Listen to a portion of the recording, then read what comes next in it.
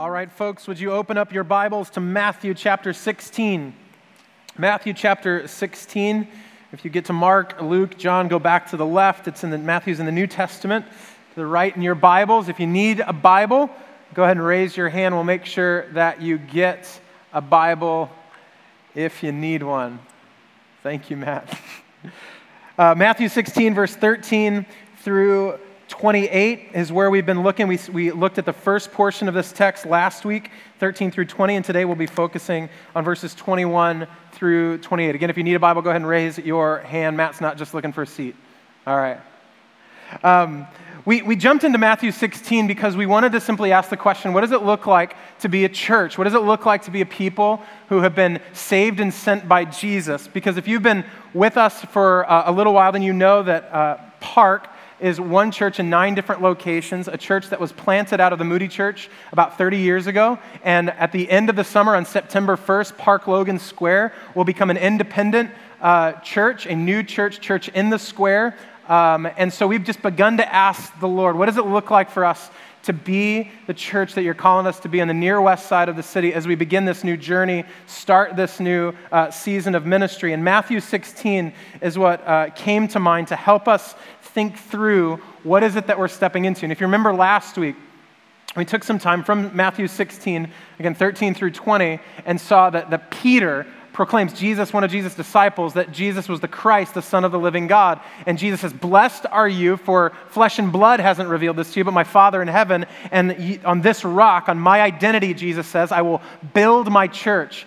And now from here, where Jesus begins to move is away from the foundation, but as a result of the foundation, here's the pathway of the church. Here's what it looks like to walk as the people of God.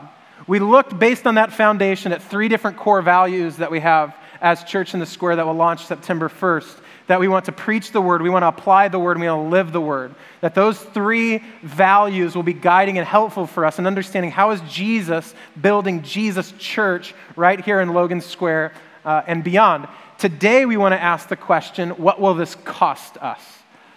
What will this cost us? See, we like talking about Jesus building the church, but we don't really like talking about what will Jesus building this church cost the people of God. And with the Lord's help, I desire to do that from His Word, Matthew 16, verse 21 through 28. And we all need the Lord's help in this, so let's pray and ask for His help. Father, we thank you so very much for your Word. Thanks that we can come to it as your people. Thank you that we don't have to ask one another, what do you think God is like? That each generation doesn't have to look at themselves and say, what do we think about who God is? But your Word, living, active, eternal, beautiful, true, teaches us about who you are. And thank you that your character is not failing. Thank you that you are faithful in your characteristics, in your qualities. And so I pray, Father, that we would get a right and accurate picture of who you are today. First and foremost, that's why we're coming to your Word. We're coming to your Word because we need to meet with the God of the universe. We don't need pithy statements. We don't need memorable taglines. What we need is an encounter with a holy and just and righteous God, and you promise to do that through your Word. And so we're coming to your Word, and I'm coming, Father, not as one who is above this Word or next to this Word, but like my brothers and sisters, like my friends and neighbors here, we are all underneath this Word. And so help us to surrender and submit to it. Help us to humble ourselves in the sight of the Lord that you would lift us up.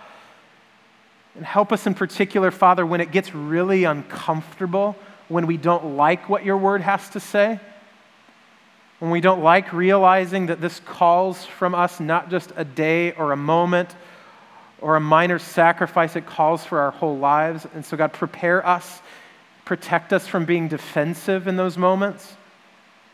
Protect me, Father, from being defensive in those moments. We say, have your way in us. Change us from the inside out. We pray, Father, that we would confess sin we don't even know about today, that you would reveal that stuff in our hearts as your word is proclaimed, and that you would heal us of those things. Thank you that there is no hiding from you. We think the darkness will hide us, but it never does. We think running from you will protect us, but it never does. So God, may we step and walk in the light as you are in the light, that we might have fellowship with you and fellowship with one another. Do a work in us, God, that you might do a work through us. We ask in the mighty name of Jesus. Amen. Well, Peter, who takes sort of center stage, if you will, as one of the disciples here, is instructive for us in the way that he responds to Jesus. If you remember, Jesus leads his disciples out of sort of an Israelite and Jewish context into a pagan context in Caesarea Philippi in chapter 16, verse 13. And then he asks them sort of a PR question. Who do people say the Son of Man is? Some say Elijah or Jeremiah or one of the prophets or John the Baptist. They give him all of this reporting of what people are saying about him in a pagan, missional sort of context, uncomfortable context for them. And then he turns to them and says, who do you say that I am? Simon Peter, if you remember his character, his qualities, always willing to say something when the group is referred to, always willing to step out and be the first one to speak. He says, you're the Christ, the Son of the living God. And Jesus says, blessed are you, and on this rock, on this, my identity, I'll build my church. And he sort of works him into a frenzy and then says that the gates of hell will not prevail against my church, that my church will grow, that my church will prevail, that my church will move forward. And then he says, I'm going to give you the keys of the kingdom of heaven. Whatever you bind on earth will be bound in heaven. Whatever you loose on earth will be loosed in heaven. And then he says this in verse 20. Matthew 16, verse 20. Then he strictly charged the disciples to tell no one that he was the Christ. Things that make you say, right? Most of us, if we've grown up in the church, most of us would say, people keep telling me I got to tell everybody about Jesus. So I'm glad I finally found a verse that fits my personality. I don't need to tell anybody about him. I've got Matthew 16, verse 20. You memorized that before I was done reading it. You're like, this feels really nice. Well, what is Jesus talking about? First, don't take a verse out of its context. Don't do that. Repent, for the kingdom of God is at hand, right? We don't want to do that. We want to be very careful to understand what Jesus is doing within this particular context. But it is interesting. It is interesting after the very first time that Jesus' identity in Matthew is so clearly articulated by one of his disciples, where Jesus speaks about the church for the very first time in Matthew, where he's going to build his kingdom, or his church rather, on this rock of his identity. And then he says, shh, don't tell nobody. Keep this to yourself. Isn't it true? A lot of times we can sort of follow God with what he is saying, and then he loses us somewhere. We go, I was tracking with you up until the application point. Up until some point, and I have a hard time going all the way. For many of us, we may sense that this is not just a story here. This is sort of our story, where I'm like, great, this is who Jesus is. Let's go tell everybody. And he says, wait just a minute. And here's why I think that Jesus says to wait just a minute. Look at verse 21. From that time, Jesus began to show his disciples that he must go to Jerusalem and suffer many things from the elders and chief priests and scribes, and be killed, and on the third day be raised. We get this fabulous juxtaposition in these two passages, in verses 13 through 20, and now here in verses 21, and there's a dramatic shift taking place in Matthew's gospel. Right here between verses 20 and 21, a shift is taking place away from the development of Jesus' public ministry, now to the climax of his ministry, going to the cross. And so Matthew is actually marks this out for us in even the language that he uses, not only in chapter 4, where the first transition takes place, but the same language now in verse 21, from that time. Matthew uses from that time as a way to say there's a transition happening in the story. And so that should call our attention as savvy readers, that the story is changing here. There's a movement, there's a shift, there's a transition happening. And we see this very clearly, I think, in the juxtaposition of the way in which Jesus is revealing who he is and what he does. In this first passage, we see that Jesus is the Christ, the Son of the living God. We get this picture of King Jesus. We vote yes to King Jesus, the Messiah, the long-awaited hope of the kingdom of God, that he was coming for his people. But now he begins to communicate to his disciples that he is not just king, but he is also a suffering servant.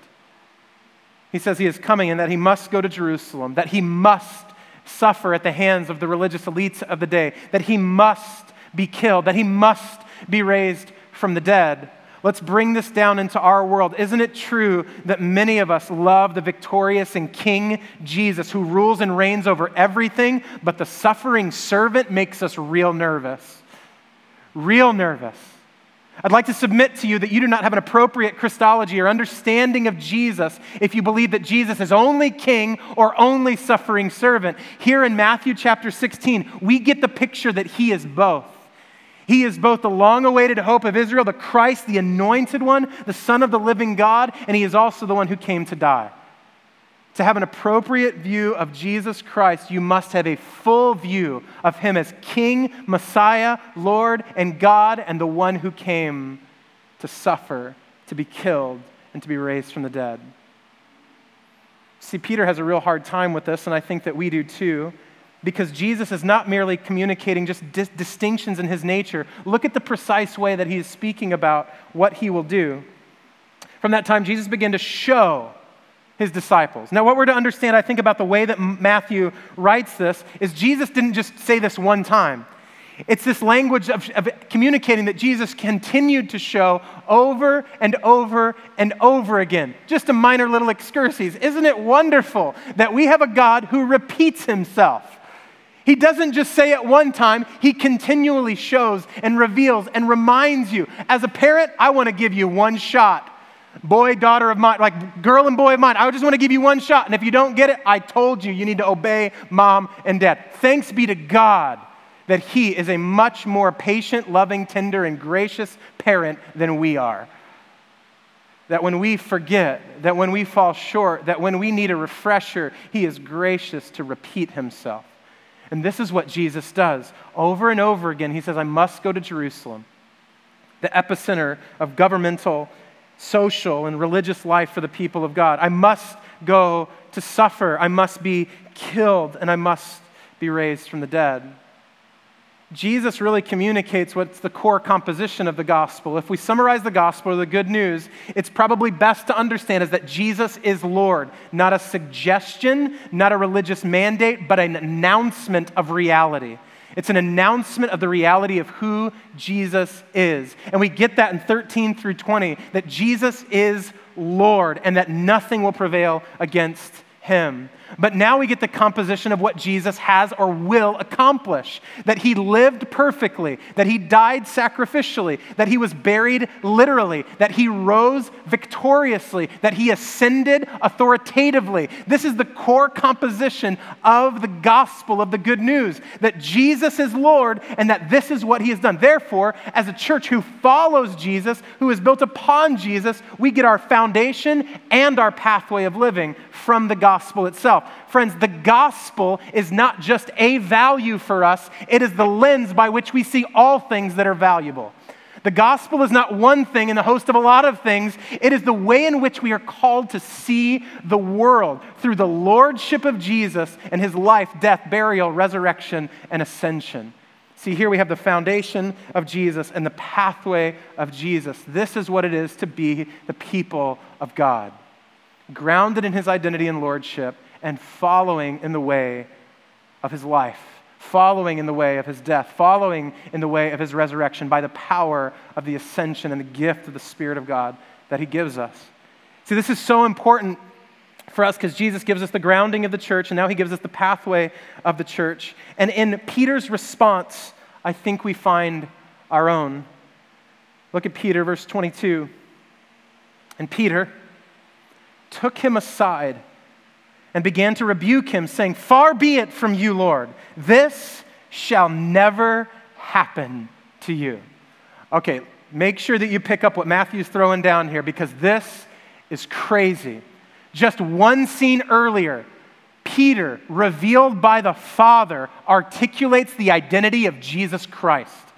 That this is the Christ, the Son of the living God. Just one scene later is rebuking the Christ, the Son of the living God, and saying, you're doing it wrong. Peter gives me such great hope because isn't it true? On Sundays, we're varsity level, double hands raised to Jesus. And our Monday, we go, God, you're doing it wrong. This is how you're supposed to love me. This is how you're supposed to provide for me. This is how you're supposed to take care of me. Am I preaching to you yet, or is this just me? This is my life. Peter gives me such great hope. Such great hope because the Lord keeps him around. right? Peter's like, you're the Christ. Don't do that. I'll tell you how to be Lord. Here's the irony here, is that Peter has just called him Lord. Now Peter is acting like Lord. Peter has just called Jesus Lord, and now he is acting like Lord. Oh, is this not our hearts? See, this is not a story about Peter. This is a story about humanity. This is a story about me. This is a story about you. That 1 minute we call him Lord, and the next we're acting like we are. Oh, Lord, give us help. It says, far be it from you, Lord, this shall never happen. What particularly is Peter saying, though? See, Peter had expectations for the Lord long before the Lord showed up. Peter had expectations that solidified about what it was for the Messiah to come for the people of God. Now, a good Jew would have had a number of expectations, would have believed that the Messiah was coming to rule and reign on earth as king. This is why two of the disciples, James and John, sent their mother to Jesus one day and said, will you let my boys, because they're perfect and special, they're not yet millennials, but they kind of act like it, right? Let them sit at your left and your right, because they're really special and won all kinds of participation ribbons in all of the Jewish schools that they went to, right? Let them sit at your left and right, because she believed, like a lot of Jews, that the Messiah would rule and reign on earth. So the expectation for Peter would have been the same. The expectation for the Messiah was that the Messiah would come and rebuild the temple. The expectation for the Messiah was that he would come and stick it to all the oppressors of God's people. In other words, the expectation was that the Messiah would come to end suffering, not to suffer. The Messiah would come to end suffering for the people of God, not suffer. And Jesus has just said, I'm going to suffer and be killed. Please hear this. Jesus did not fit within the expectations that the people of God had for him. Jesus did not fit within the expectations. Jesus is really good at shattering our expectations that we have for him.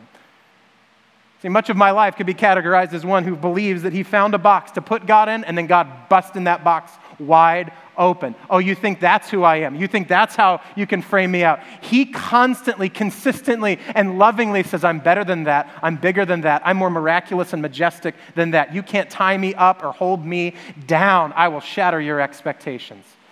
This is what Peter is dealing with. But now let's get at the heart.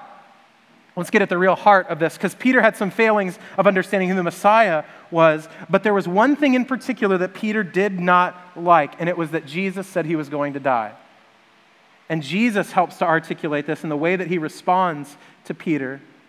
And talk about shattering your expectations. Isn't it true that God is loving and kind, slow to anger and abounding in, love for his people and abounding in generosity? You would expect Jesus to just go, hey, Peter, let me repeat myself again. I just want to let you know, this is why I've got to go die. And no, this is what he says.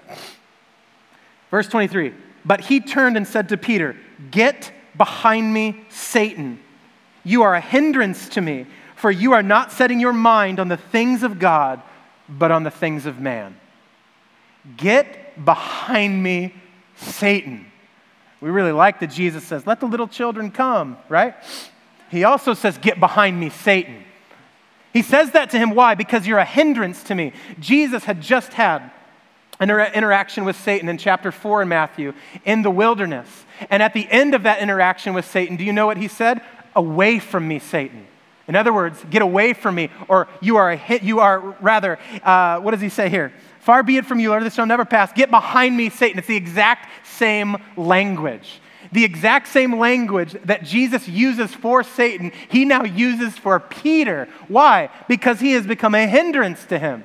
A stumbling block, some of your translations may say. Here's the irony in this. Peter's name, which means rock, and Jesus just said, I'll build my church on this rock. Now the rock is a stumbling block to Jesus. How quickly we neglect, how quickly we forget. See, this is really instructive for us at a heart level in the way that Jesus is speaking to Peter. And here's the lie that Peter believes, that Satan believes that Jesus is making the connection in the way that he is addressing him. Satan always wants human beings to believe that death is not inevitable, that death is optional, that death is avoidable. Let's take it back to the garden. In the garden, when Adam and Eve are standing there after they've just been given this righteous regulation from God, you may eat of any tree of the garden except one, or on that day you'll surely die. The serpent, the evil one, comes and slithers along and says what? You will not surely die. You don't have to die, right? Jesus, years later, right? Matthew chapter 4, Satan comes along, and the first temptation after Jesus is fasting for 40 days, just make some bread and water. You'll be fine. You don't have to hurt. You don't have to suffer. You don't have to die. Eat this food. Jump off of this building. Angels will come and protect you from what? Dying. The evil one wants us to believe that death is avoidable. Death is not necessary. Therefore, when Peter looks the Lord in his face and says, you don't have to die, far be it from you, Lord, he goes, that's satanic and demonic, get behind me. This is not just like Peter needs to mature a little bit more, just needs to grow up a little bit more. His theology is just a little bit off. His theology is demonic. His understanding of the gospel is satanic, and Jesus articulates that without equivocation, with incredible clarity. Finally, he says to Peter, in the way of summarizing this, for you are not setting your mind on the things of God, but on the things of man. You are not setting your mind on the things of God, but on the things of man. Ultimately, Peter's issue is all of our issue. That the trappings of this world have so leaked and infiltrated into our hearts and into our mindset that we begin to believe that it is wise, that it is good, that it is right, and we don't even recognize Jesus, the King, doing the work that he has come to do. So what is the things of God? I think it's important for us to understand the things of God if we're to understand what it is to live a life that the Lord is calling us to live. If we're to live the life that the Lord is calling us to live. The things of God, if nothing else, theologically, biblically, in a big picture, is the glory of God. That whatever is about the glory of God are the things of God. That if it speaks of the worth and the beauty and the majesty and truth of our God, those are the things of God. So to sing from a biblical worldview, to serve from a biblical worldview, to love your neighbor as yourself, all of those things are to bring glory to God. Those are the things of God. To worship God in spirit and in truth, those are the things of God because they bring him glory. Whatever is about the glory of God, that is the things of God. Not only that, but as Jesus has articulated, the gospel is central to the things of God. The gospel, that Jesus is Lord, that Jesus lived perfectly, died sacrificially, was buried literally, was raised victoriously, and ascended authoritatively. That is about the things of God. That brings him glory. That is central to who we are. But thirdly, and perhaps easily missed, I think, in this first century context, the way Jesus is using this language of being about or committed to the things of God, Jesus is asking for kingly allegiance, royal allegiance to his kingdom. In other words, Peter telling Jesus that he should not go and die was not just a mistake, it was treason. It wasn't just off and wrong. It was treasonous because the things of God, being committed to the things of God, means that you are surrendered to his will, his way, his purposes, his promises, his character. You are alleged to King Jesus, and it is a full allegiance. See, many of us believe we can continue to live our lives and just add Jesus to it. That's treason. Because you're taking your kingdom, your worldview, and attempting to match it with Jesus. No kingdom matches with Jesus. His kingdom crushes every other kingdom. This is why we must be about the things of God and not the things of man. It comes down to our James study and the understanding of what wisdom is. See, a lot of the things of man feel wise to us, feel helpful to us, feel good to us, and yet they are in complete violation of what is the will and way and pathway of the King. And that's what Jesus begins to help us see in verse 24. After he has chided Peter, he then turns to all of his disciples and begins to instruct them. Then Jesus told them, if anyone would come after me, let him deny himself, take up his cross, and follow me.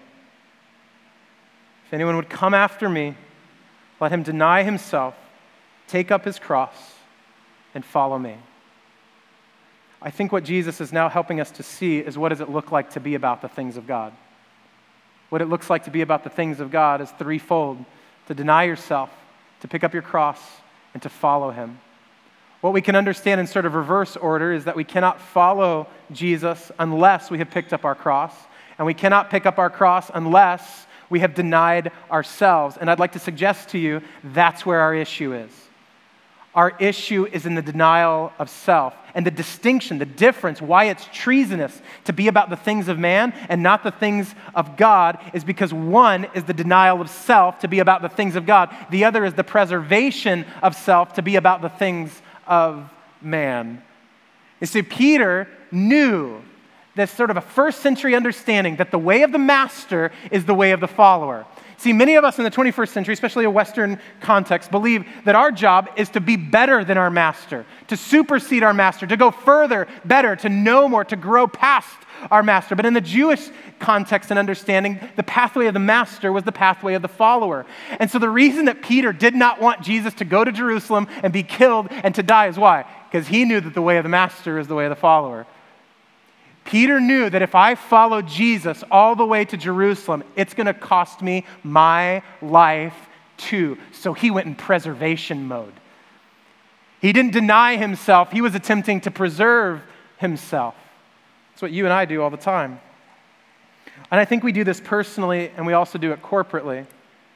And I want to get this right, so I want to walk through a few things to help us understand how it is that we refuse to deny ourselves and how we instead preserve ourselves, not only as individuals, not only as followers of Jesus, but also as a church. And I want to make it as plain as possible about what it will look like for us as a church moving forward in this new season. First, let's consider what the things of man we do personally, how we are committed to self-preservation and we reject self-denial. The first thing we do instead of denying ourselves is that we promote ourselves. Think about your work. Many of us believe if I don't promote myself, if I don't speak well of myself, who will? Who will? Who will make sure that people know I was a part of that work? I did that job. Make sure my name gets in the byline. Make sure that I get credit for what I have done. We want to make sure that we are promoted because we believe that's how my life will be preserved. That's how my hope will be preserved. Now, we do it another way as well, not only through self-promotion, but we reject self-denial by providing for ourselves, being committed to providing for self. Think about your finances. Think about your possessions. We work so hard to make sure that all of our needs are met, that whatever need we have, we go after that thing to help ourselves. That's why we have such a hard time giving our money away, because we were the ones who earned it. We were the ones who worked hard. Never mind that somebody gave the boss your name, that somebody made you born at one point, that somebody orchestrated every little day of your life to make sure you got to the place where you could receive that job and promotion, had the skills and ability, but yeah, you did all that yourself. See, we want to make sure that we provide for ourselves, so we don't deny ourselves, we provide and promote ourselves. Thirdly, what we do personally, instead of denying ourselves, we protect ourselves. Think about the last time somebody accused you of something, thought poorly of you. If you're anything like me, you race to defend yourself and say, it's not like that. Let me tell you my version of the story. Let me tell you how things really are. Instead of being open to the possibility of an imperfection, we rush to self-protection and not self-denial. See, we're not a people who deny ourselves. We're a people who promote, provide, and protect ourselves. And I'm fearful that what we do individually, we will do collectively as a church, particularly in this new season. And so let me give us a few things that we need to think about. A few ways I think that we will corporately reject self-denial and continue to seek self-preservation. First, I think we'll be too committed to sameness. That when we don't want to deny ourselves, we want to make sure that everybody around us looks like we look, that we believe that churches that grow fastest and best are those that grow like each other.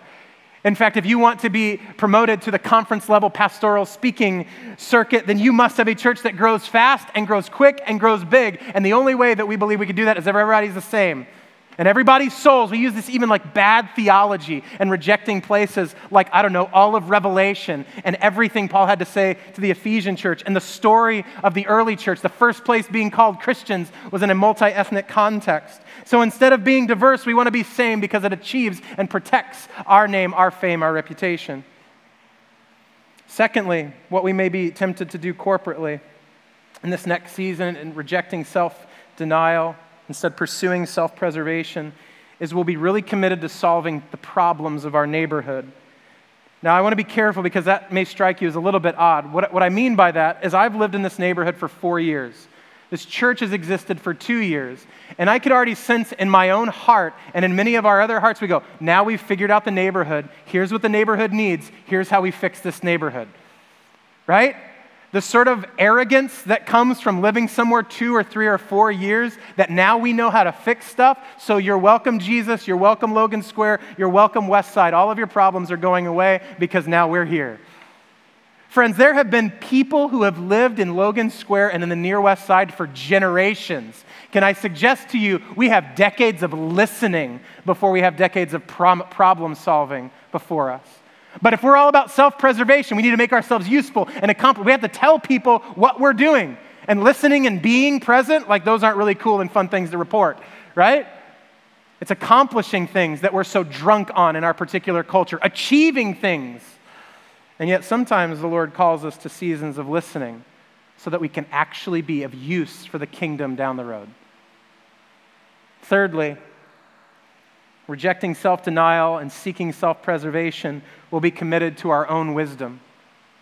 Our own wisdom of the way that we see things, our own wisdom of who we are, that we have insight and information to offer. And what we do really at the base level of this is that when problems show up or opportunities show up, we don't ask, what does the Word of God have to say about this? We say, what do I think about this? And within our own collective wisdom, we begin to try to answer the spiritual realities, the spiritual difficulties, the spiritual tensions, and they're not there. Answers for this world's problems are not in your heart and mind unless the Spirit of God is alive and well and He's communicating the Word of God to you. So we need to be very careful to preserve ourselves by our own wisdom and to not be anchored by denying ourselves and being in the Word of God. Fourthly, and perhaps most difficultly, I think one of the things collectively that we'll struggle with is that we'll be so committed to our own personal schedules. The Lord's been doing a work in my heart on this because I'd love to love you as long as we schedule it a week in advance. As long as we've got it on the calendar, it's the right color, I put the right margins, the right time and space, the right location. See, many of us are ready to deny ourselves as long as it's put in the exact right way, in the exact right time, in the exact right place, and I have opened myself up to deny myself at 3 p.m. on Thursday. That's when I want to do it. See, we are a people, and I myself am numbered with them, that we see interruptions to our ministry, interruptions from our dreams, not as the way that God works, but the way that the evil one works. When I think a lot of times the Lord shows us, even in the way that He lived, that interruptions are our ministry. That people showing up when we weren't ready for them, that is a moment for the Lord to work. That is a moment for Him to do His will in us, for you and I to deny ourselves. See, what does it mean to deny ourselves? It means to lay down your will and allow the will of another to guide you. It's to lay down your will and to allow the will of another to guide you. It's when that happens that then we will pick up our cross. If we don't deny ourselves, we will never pick up our cross. And what is it to pick up our cross? It's to identify with Jesus in suffering. I don't want to suffer. I need someone else's will to transform me from the inside out to become a person that goes, yes, I'll pick up my cross and suffer. Jason in his flesh does not want to suffer, and I imagine I'm not the only one. Therefore, if I don't want to deny myself and I cannot pick up my cross, it's no wonder that I cannot follow Jesus. See, religion just tells you from one day to the next, just follow Jesus. What the gospel reveals is a deeper heart level issue of deadness in my heart that I cannot deny myself. I don't want to deny myself. Therefore, I don't pick up my cross and follow Him. And it's because we've misunderstood the gospel. See, I think I grew up in the church, so forgive me for that. I grew up in the church, and what I often heard by my own listening, not because somebody was teaching inappropriately, but by my own listening, the gospel became an invitation to life. That you can live today, you can have life today, and that's really good, and I want to be very careful here. That's true, you can have life today in Jesus Christ, but the pathway of life, the pathway to life is death. See, the gospel, before it's an announcement that you can have life today, it's that you can die today. It's that you can die right now. See, we have misunderstood. Jesus did not go to the cross. Jesus did not suffer and die so that you don't have to suffer and die, so that I don't have to suffer and die. He went to the cross to suffer and die so that in our suffering and death, it would not be our end, but a new beginning. He came to overwhelm and overcome suffering and death, not so that we could avoid it, but so that through it, he would show that he is champion, he is Lord, he is God, he is the Christ. See, Jesus did not come to take away suffering and death. He came so that suffering and death would no longer be the end, but a new beginning. So the invitation of the gospel is come and die today.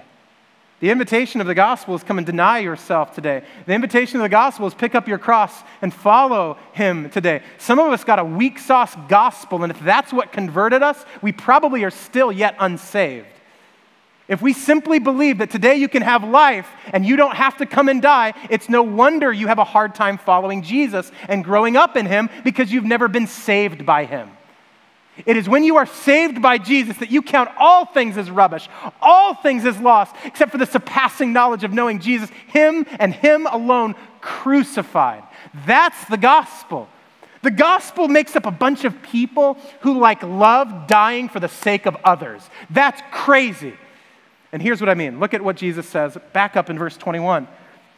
He says something amazing that it's easy to overlook. Help us, Lord, to not miss this. From that time, Jesus began to show his disciples that he must go. That he must go to Jerusalem. That he must suffer many things from the elders, chief priests, and scribes. That he must be killed. That he must on the third day be raised. Isn't it interesting that even though Jesus said he was going to be raised from the dead, all Peter heard was that he was going to die? You and me too, right? You and me too. When the Lord delivers a hard word, he says, you're going to walk through the valley of the shadow of death, but fear no evil. And we just go, oh my gosh, we're going to walk through the valley of the shadow of death. And we forget that he said, we fear no evil, right? He says, in this world you will have trouble, but fear not, I've overcome the world. We're going to have trouble in this world. It's going to be so hard. He's like, he also said he overcame the world, right? This is so like us to only hear the bad part of the gospel, right? Only the bad part of what he is saying. So Jesus says, I'm going to go to Jerusalem to die and be resurrected from the dead. And Peter's like, don't die. Don't die. See, I think we inherently know that the way of the master is the way of the follower. We might have heard that we can be raised to new life, but we don't want to die. And this is the beauty of that word must. You see, a lot of opponents of the gospel would say that must, or this obligation that Matthew communicates, is some sort of picture of cosmic divine child abuse. That against Jesus' will, he's being forced to the cross. That he is being forced to die for the sins of the world. But the best way to understand this language of must is about possibility or opportunity, meaning that Jesus must go to Jerusalem, that Jesus must suffer, that Jesus must be killed, and Jesus must be raised from the dead if we are to be saved. If we are to be saved, there is no other way, because it is through death that Jesus destroys death. It is through death that Jesus destroys death. Therefore, because he did this, now you and I can do the miraculous thing of denying ourselves, because it's on the cross. Oh, this is so good. Don't miss this. It's on the cross that Jesus lays open and lays bare and puts to shame the principalities and powers and dark temptations of this dark and evil age. Therefore, the proclivity and temptation you have to preserve yourself no longer has power over you in Christ.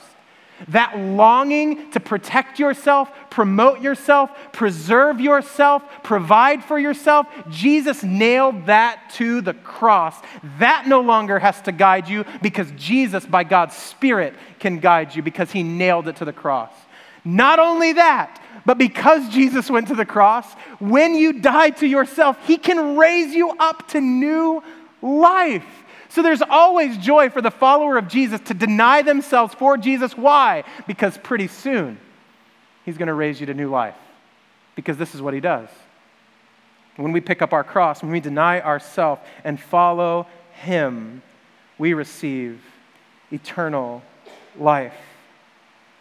See, the result of all of this, the therefore in all of this, is that when we asserted ourselves and sought to preserve ourselves, God in Christ did not preserve himself, but he denied himself. He took up his cross and he followed the Father's will and purpose all the way to the cross so that you and I would righteously deny ourselves and that in our death to our old self, we'd be raised to new life. I cannot be more frank than to say to you, following Jesus will always cost you your old self. Following Jesus will always cost you your old self. Much of Christian weariness is spent on trying to resurrect the old life in sinfulness as opposed to letting the old life die to the glory of God in Christ. Following Jesus will always cost you your old self, but following Jesus, you are welcomed into a brand new identity of full and forever life in him. And we know this because Jesus is not done. Look at verse 27. For the Son of Man is going to come with his angels in glory and the glory of his Father, and then he will repay each person according to what he has done. Truly I say to you, there are some standing here who will not taste death until they see the Son of Man coming into his kingdom. See, because Jesus denied himself, because Jesus picked up his cross, because Jesus followed the will of the Father out of love for the Father and out of love for you and me, we will not have to taste death. What that means is not you won't have to die. Death is the pathway through which God has redeemed in order to resurrect us to new life in Christ. The gospel is not you don't have to die. The gospel is, oh death, where is your sting? The gospel is, oh death, where is your sting? No longer does it last eternity, but life can last eternally. Here's the beauty of this too. What it means for us as a church on mission is that like Jesus, when we deny ourselves, pick up our cross and follow him, it doesn't just welcome us into life, it welcomes others into life as well. See, the work of Jesus now becomes the pathway by which all of us are welcomed into life. And can you even imagine if we as a group of folks started to deny ourselves, started to pick up our cross and follow Jesus? Can you imagine the ripple effect that that would have in our community? Can you imagine the ripple effect that would have in Monroe? Can you imagine the ripple effect that would have in Logan Square, the near west side, the city of Chicago, and all over the world? You can't even begin to imagine the impact that that would have. Why? Because everyone is trying to preserve themselves. That's a wide road. Right? Remember when you were a teenager, I'm going to rebel against mom and dad and do crazy stuff? The only rebellion left is to read your Bible, submit to Jesus, deny yourself, pick up your cross, and follow him. Nobody's doing that. And so when a community starts doing that, walking this narrow road of self-denial, they're like, who are these crazy rebels unto the kingdom of God? And they all get woken up to a fresh reality of God's grace, right? Do you wonder why the rebellion you did in high school, everybody is still doing and it didn't work out for them? Because the only rebellion that brings life is to deny yourself, pick up your cross, and follow him. That's this kind of life that leads to more life for other people. Because when you start letting go of the things you think will preserve your life, it starts to bring life to others.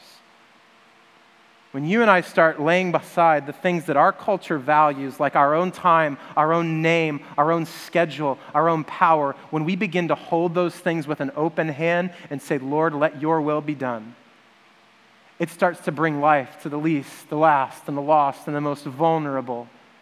It starts bringing life to the church. It starts bringing life to cities and neighborhoods and to this world.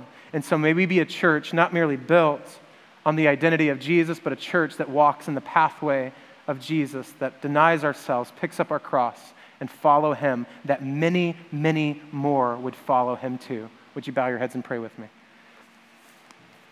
Heavenly Father, we ask for your forgiveness. I ask for your forgiveness.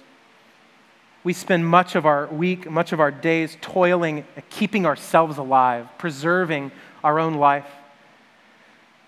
But as your Son has said clearly in this world, what good is a man if he gains the whole world yet forfeits his soul?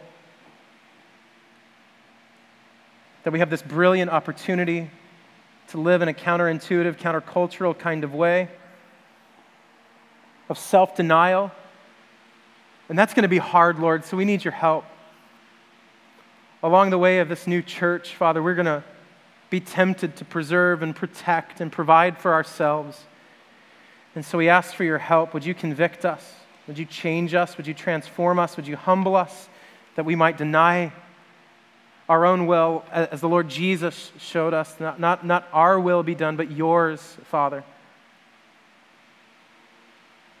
We pray you'd empower us by your Spirit. You'd equip us as your people. That you would be glorified, that you would be honored, that the name of Jesus would be ever on the lips of this church, of this neighborhood, this city, and this world. Would you do that, God, for your own glory and our good? In Jesus' name, amen. Would you stand and sing with us?